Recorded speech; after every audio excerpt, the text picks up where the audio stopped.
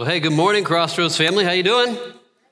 All right, awesome. Well, hey, my name is Ross. I'm very excited to be with you this morning, sharing today. And I want to tell you about just 2 days ago, Friday, I was with 30 different church leaders from around the Evansville region, just on a day together, a retreat. For Evansville, got the chance to host these church leaders, and it is really a special moment and privilege to be able to see church leaders in our community sharing together, eating together, challenging one another, encouraging one another as an expression of unity in our city that you guys don't get to see unless I tell you about it. So it was a really exciting time. And during that retreat, Reverend Adrian Brooks, who's the pastor at Memorial Baptist, came and spoke to us for just a little bit, and he shared something I wanted to share with you today. He said, when everything is shifting and more confusing, we stay grounded by digging into Scripture every day. And he went on to say that he also reads every day the Wall Street Journal, the New York Times, and the Washington Post, and many other outlets to understand not just what God's Word says, but also the times that we are in. And for the past several decades, Memorial Baptist has been one of the most influential church families in our whole region. So during this disruptive period, Reverend Brooks was able to adapt because he stayed grounded in God's Word and he understood the times, much like I've seen our church leaders do right here at Crossroads as well. But we need to be people who understand the times that we are living in. And I wonder if you know that we're actually living in a historically unprecedented moment, and not just because of all of the things people have been saying because of the pandemic and the disruption we've experienced, but because every 500 years, there seems to be a massive shift. And we could go back to 2000 BC when God called Abraham and jump forward every 500 years, but I'm gonna start us off just in year 0, when Jesus came, put on flesh, and dwelt among us, right? We actually order our calendars globally by that reality. And so Jesus came, and if we fast forward 500 years, we have the close of all the church councils, when the church at the time was really unified and they were working out, what do we think about the incarnation and the resurrection and what is right doctrine, and working out all the things that Christians today all over the world confess, this is what we believe. And if you fast forward another 500 years to 1000 AD or so, you have the Great Schism. The Great Schism is when, in the Dark Ages, the Roman Catholic Church split off from the Orthodox Church. And it was the first major global church split. Fast forward another 500 years, and we're with Martin Luther and John Calvin and the Great Reformation. In that moment, when they stood up and said, we know that we are saved by grace through faith alone. And at the same time, there was the Renaissance happening in society and the invention of the printing press. And you guys remember the first book printed on the printing press was the Bible. In that time, it was God was giving his word to his people. And he was doing a new thing. And now we fast forward to 2000. And just think what's happened in the last few decades. We've sent a man to the moon, and now we go to space for fun. We've seen the invention of the computer, smartphone, we have the internet, social media. We've seen medical breakthroughs. And since 2007, more people live in cities than not in cities. And it's actually the largest migration in human history, and it can't reverse. It cannot go back. Actually, by 2050, 70% of the world's population will live in cities.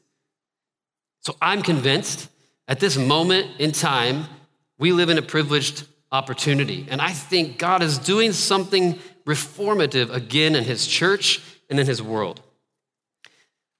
In cities across the world, churches are coming together to see their cities transform.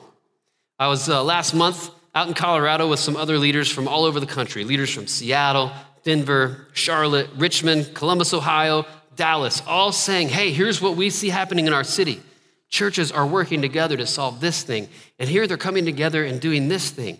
And there's real visible expressions of a united church seeing their city transformed. This is happening across the globe.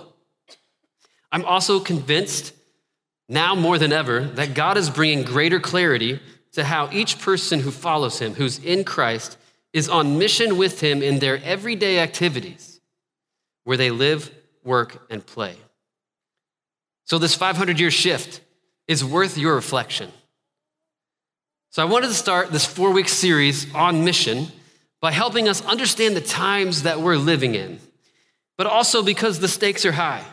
I don't have to tell you all the reasons, but there's great fear in our world today. There's polarization, isolation, there's division, there's disregard for human life, and some of these things are present in the church as well.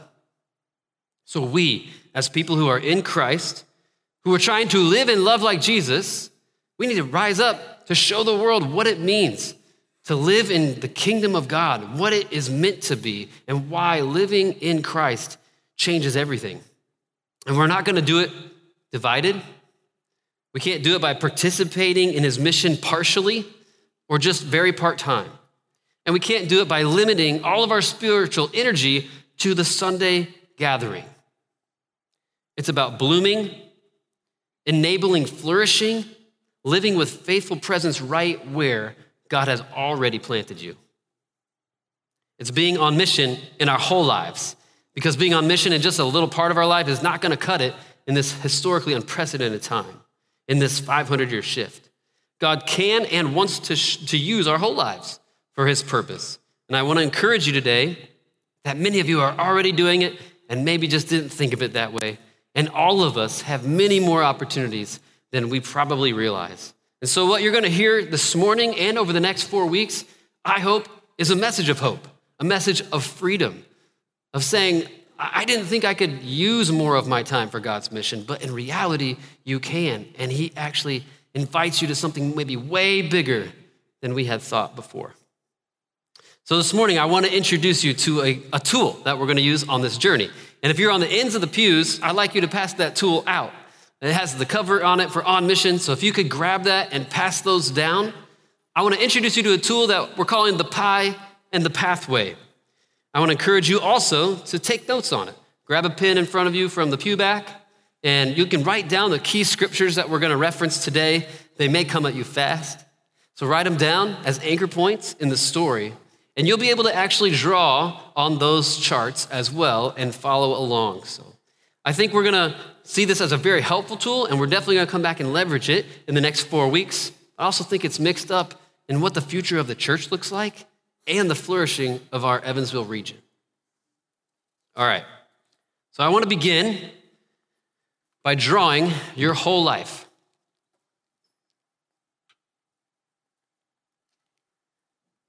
This is your whole life. And now I want to break down your life. And it may not be the exact breakdown of your life, and you've got an opportunity in your booklet to draw yours and what you think it might look like, but this is your waking hours. And so you have your work up here.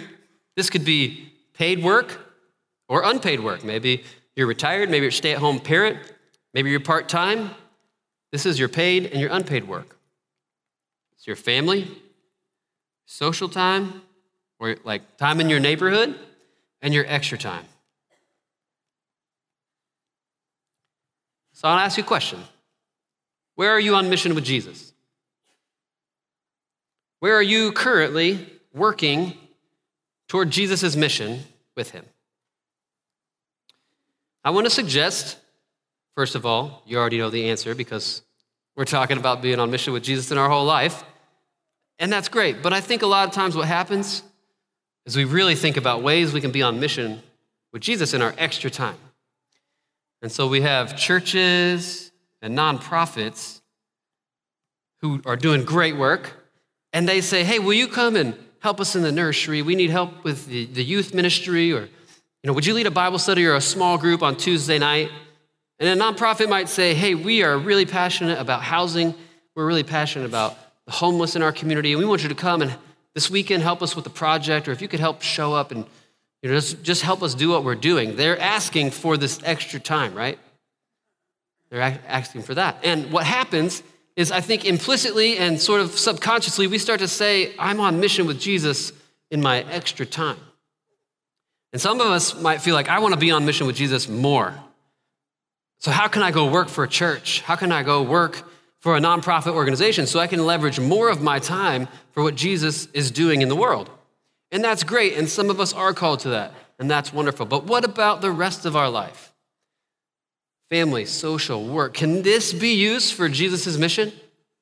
Or is all that just meant to support the mission? So we start by asking a new question. We have to say, what is work?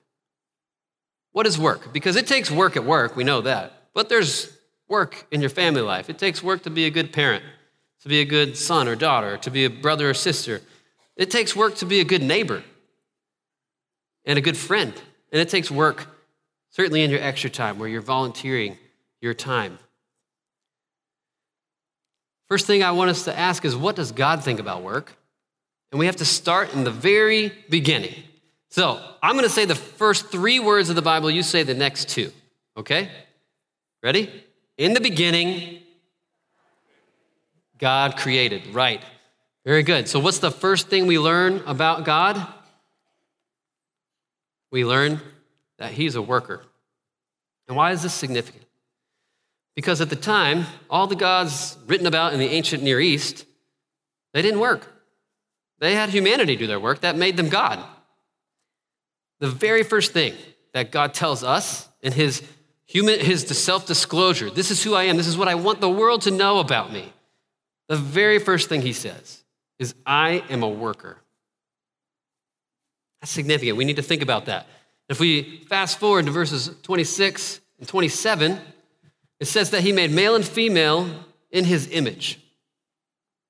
He made male and female in his own image. And often you've probably heard it's said that since we're made in God's image and he is a Trinity, Father, Son, and Spirit, and they perfectly love one another, give and receive love, they're a perfect community. And so we're meant for community because we're made in his image. We're supposed to belong. We're supposed to be in relationship. And I would just ask for us to take the same logic and same reality and apply it to work. So if God is a worker and we're made in his image, what does that make us? Workers. And how do we know that that is true? Well, the very first words that God says to humanity are right after this. And he blesses them and he says to them, be fruitful and increase in number, fill the earth and subdue it and rule over. It's a job description. He's saying, I've taken and I've made the garden and I've created just like this, and I want you now to go and increase it. Be fruitful. Be productive. Take it and make something more out of it. And we actually see this in human history, right? We take what God's made and we do something with it. That's how we're sitting on pews, in fact. But thankfully, that work has an outcome. How many of you know a job description without an outcome that's supposed to lead somewhere is very confusing, right? Well, God doesn't leave us in that situation, because at the end of the story, in Revelation 21, he says, this is where all of that work is supposed to go. It's going to lead to the holy city, the new Jerusalem that's coming down out of heaven from God. And so in the very beginning, we started in a garden, and we went to a city. God says, this is what I'm doing. The trajectory of everything that God's doing finds fullest expression in a city. And it's called the New Jerusalem. And why is that important? Because in Hebrew, Jerusalem means city of shalom. And shalom is the way God intended things to be. There was perfect shalom in the garden before Adam and Eve rebelled. That's the way he wanted it to be. But he said the fullest expression of that is actually in this New Jerusalem, the new city of shalom, the way things are supposed to be: wholeness, peace, delight. What's that city look like? We need to know if we're going to be involved in building it, right? Or how our work is supposed to be pointing to it. We need to go to Isaiah 65, the last few verses of that chapter, 17 through 25. So Isaiah 65, 17 through 25. I won't read the whole passage to you. It's poetic, and it describes this New Jerusalem. Some would say this is what it would look like for God to build a city from scratch.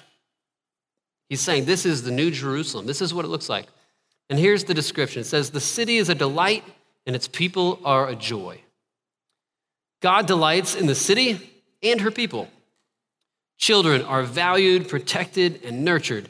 Verse 20 says that they'll live long and full lives. The elderly are living long and full lives. Stable housing and access to quality food is present. There's economic justice. People have meaningful work that's enjoyed. That sounds good, right? And it bears great fruit. There's intergenerational family support and healthy family structures. The city has hope. It's a certainty that future shalom is secure. And the city is fully reconciled to God. Verse 24 says, before they call, I will answer. He knows them and they know him. There isn't violence and there's reconciliation among humanity and between humanity and creation. Now, just by a show of hands, how many of you would like living in this city? It's in our hearts that we long for that kind of city. And so all of our life, all of our whole life should be able to point in some way. How can we help people experience and see the kind of city that God wants them to see? Now, we have to find our place in the story. So this is great, but what does this mean? How do we find our place in the story? Well, I want us to go to Ephesians, and we're going to go backwards through a few verses. So Ephesians 4, 11 through 12, it says that he, being Jesus, he gave the apostles, the prophets, the evangelists, and the shepherds and teachers. These are church leaders. They're people. They're gifts that Jesus gave to the church. And he says that they are to equip the saints for the work of ministry. So their job is to equip the saints. Now, who are the saints? The saints are all those who are in Christ. That's you and me. Church leaders' job is to equip us for the work of ministry. Now, I'll have to ask what the work of ministry is, but it reminds me of the time when I was in seminary and people would find out and they would say, okay, so you're going to go into the ministry. And I would respond, well, yes, I'm going to go work for a church. And the reality of what is said in Ephesians 4 is actually that church leaders have left the ministry. Their ministry is to equip us for the work of ministry. And so they aren't doing the ministry as we are doing the ministry, actually. So church leaders have left the ministry, and their job is to equip us for this work. And what does that work look like? What are we talking about? I think we go to Ephesians 2:10. It says that right after one of the most famous passages in all of Scripture, that we are saved by grace through faith, it continues on and it says, for we are God's handiwork, created in Christ Jesus to do good works, which God prepared in advance for us to do. That means God knows the work that you're to be doing right now. He laid it out for you to do in advance. He has specific work and he wants you to do it well and to your fullest. So this work has to go somewhere. And we close with Ephesians 1:10 and our backward journey through Ephesians. And this is the passage that Chris read before we sang one of the songs. It says, as a plan for the fullness of time, to unite all things in him, that's Jesus, things in heaven and things on earth.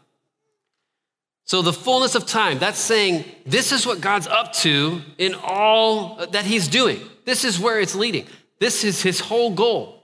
And that mystery has been revealed to us, and it's the bringing together of all things in heaven and all things on earth, smashing them together, colliding them in Christ. So all those who are in Christ have a really important role to play, right? Because we get to bring foretastes or experiences or little opportunities for seeing what heaven, this new Jerusalem, looks like in our current time and space. And what would that look like if we did that? Well, we take this up here and we say, we know if God was going to unite all things in heaven and all things on earth, that's the city of heaven coming down to earth at the end of the story. And so this is how I want us to think about work and how we can point all of our lives, not just part of our lives, towards God's mission. Okay, so we have a second diagram. And the question that we probably have right now is, okay, maybe that makes sense, but how does that apply to my life? How am I supposed to know what God wants me to do and how I can direct all that work in my whole life towards his mission? Excuse me while I get my workout here.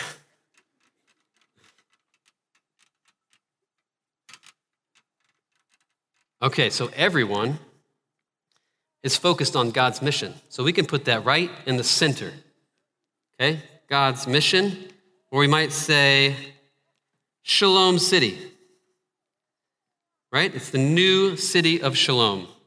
that we're all pointing to. Okay, well, the first circle outside of that, and this is about your passions. I want to ask you, what are your passions? What are the things that you really enjoy? One thing that I really enjoy is basketball. I love to play basketball. That's one of my passions. It might be something like a hobby. It could be an activity. It could be just something that you really just love spending your time doing. Another way to ask a question about your passions is to say, what are your holy discontents? What are the things that keep you up at night, the darkness or the brokenness in the world that you can't stand, that you don't want to be here, right? I want to pause here and help us think about our passions a little bit more. I want to go to Nehemiah.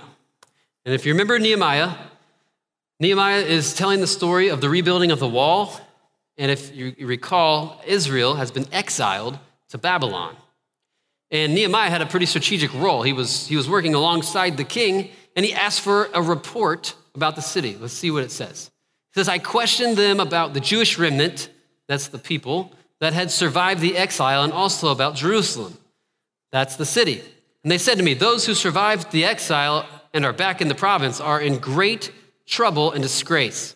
The wall of Jerusalem is broken down, and its gates have been burned with fire. And I want to ask us, have we asked for the report on our community? Do we know the unshalom places of our community? And then I want to challenge us with Nehemiah's response. The very next verse, verse 4 says, when I heard these things, I sat down, I paused, and I wept. For some days I mourned and fasted and prayed before the God of heaven. Do we grieve the unshalom places of our community?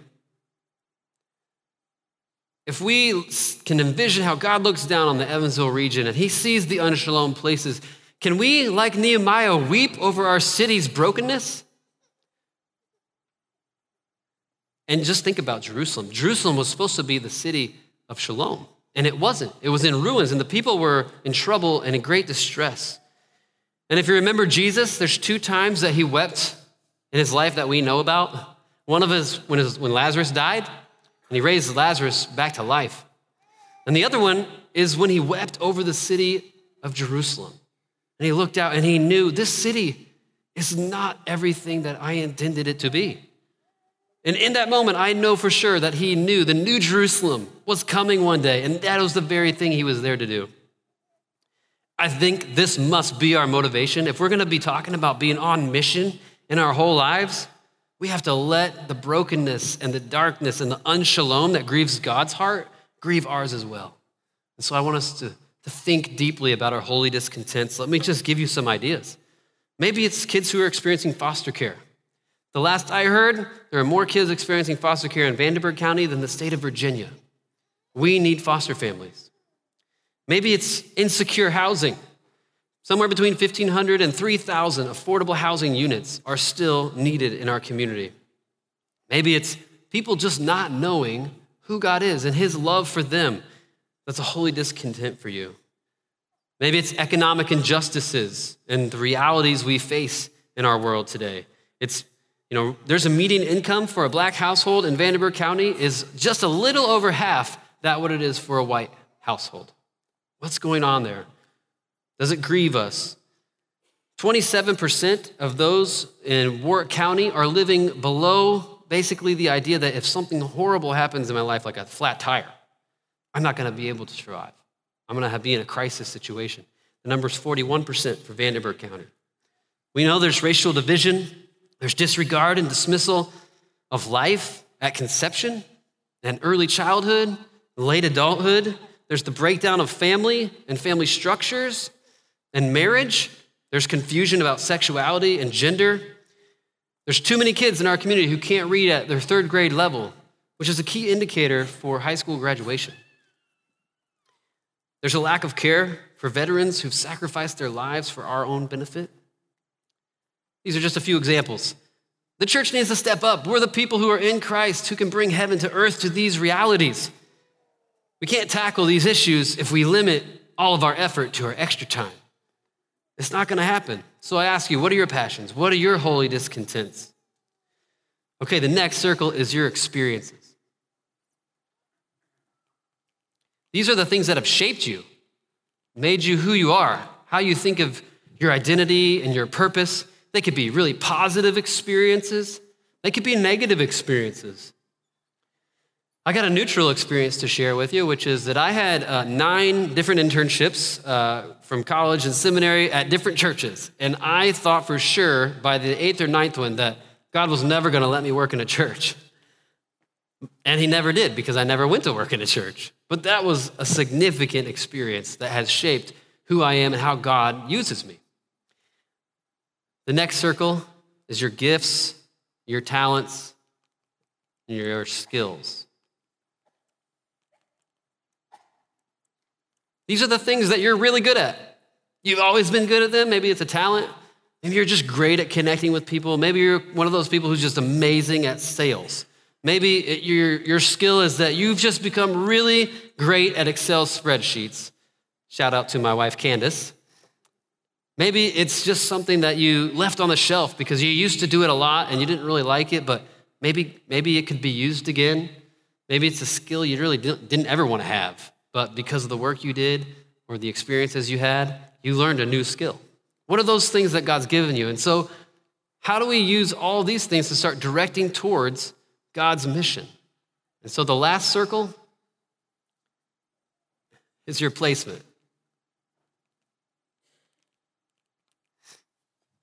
A couple weeks ago, Phil was preaching Acts, and we actually spent a whole 5 weeks studying how the Holy Spirit moved through the early church and enabled people to go out and be on mission in their whole lives. Now we're spending the next 4 weeks talking about how do we do that? What does that mean? But he was preaching on Acts 17, and I want to call your attention to verse 26, where it says, "From one man he made all the nations, that they should inhabit the whole earth, and he marked out their appointed times in history and the boundaries of their lands." Translation: God put you in the Evansville region in 2021 on purpose. He marked out the appointed time for you to live. Right now, at this moment, in this 500-year shift reality, he has placed you where you are. He did it with great purpose. He put you around others in those similar places. In the next couple weeks, you're going to be hearing about vocational groups and neighborhood groups. And that's basically saying, I want to find the people who are with me on this journey of placement. Like, God's put me in this neighborhood and he's put me in this kind of work, and I want to be with people who are doing that in those spaces to figure out what it means to be on mission in my whole life. So let's think about some of our placements. We have the year and the time that we live in. We live in the United States of America. We live in Indiana. We live in the Evansville region. What are some other ways that we're placed? Well, how about your family? You've been born into a certain group of people who God's asked you to love and care for and participate with. You also have a certain workplace in a certain industry.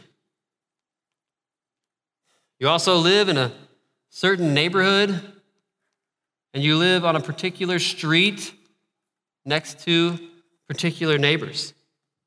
None of that is on accident. God has put you right where you are on purpose. And so what we want to do now with our final minutes is we want to draw that pie right over the pathway. And we want to start to ask, how do my placement, my gifts, my experiences, my passions, and my work point towards God's mission and in our family, social, and our extra time? Because what we're going to do is point this way towards God's mission in all the areas of our life. And so some of you might be thinking, okay, but that didn't answer my questions about how I can be on mission in my whole life. And that's because I can't give you the answers, because you're uniquely made and uniquely placed. But you can leverage this tool. You can use this as an opportunity to sit down with some people who know you and trust you, you trust, and say, hey, I'm working through this. I want to help. I want to just experience what it means to be on mission in my whole life.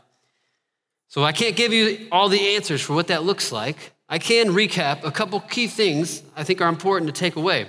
The first is that the good news is bigger and better than we typically think. Jesus is not only interested in saving individuals from eternal death so that they can have eternal life, but actually his mission is the reconciliation of all things in Christ. So circle Ephesians 1:10. That's what he's doing. And you can also look at Colossians 1:19 and 20. It says the same thing. He's reconciling all things in Christ. The second, when you accepted Jesus as Lord over your whole life, you accepted his mission in your whole life. And what I want to tell you today is that you, if you have accepted Jesus as your Lord and Savior, are already in full-time ministry. And we need to stop thinking that only our church leaders are doing full-time ministry. And lastly, each of us is strategically placed to bring heaven to earth where we are. Several months ago when we were getting ready for this series, we thought we were going to call it Get in the Game. I think a better title for that one would have been You're in the Game. And that's the reality. You're already in the game. Christ saved you and saves everyone for this purpose, for his mission to reconcile all things to himself. And so what I hope that you will leave with today is that when you learn to direct every area of your life towards God's mission, towards the city of Shalom, that New Jerusalem, that Isaiah 65 vision of what he's doing in the world, you'll begin to experience life to the full, and so will those around you. Some city thinkers have realized that it only takes 1% of a city's population to transform and change that city. Only 1%. So if you take the Evansville, Indiana region, which is about 325,000 people, that means 3,250 people. That's all it takes to really change and transform that culture. So what if we had 3,250 people who were actively trying to live out their everyday activities as being a part of what God is doing to reconcile all things to himself? See, we have more opportunities than we realize. We're all in this mission because Jesus has invited us into it. They'd start to see the kingdom of God more clearly. They'd start to see those realities of the city that he's going to be doing at the end of time come into the time and place right now. And that's the mission that God has put us on. Let's pray. Jesus, you are good to us, and I'm just so excited for my friends and for me even to think through, are there more ways that I could be on mission and maybe am on mission and just hadn't thought of it that way? Lord, for all the people who I've heard from who've said, I just thought if I was going to be on mission with Jesus, I had to go work for a nonprofit or a church. For them to hear this and say, no, God's put you right where you are. It may not be where you are forever, but it's right where you've placed them for this moment, for them to bring heaven just a little closer for those around them, for the unshalom places they see in their workplace, their neighborhood, their family, and even in their extra time. So Lord, thank you that you are God who's over all of it. You are the King that demands our allegiance, and you are going to do this, and you have invited us into that journey. So Lord, thank you for all this, and we pray in your name. Amen.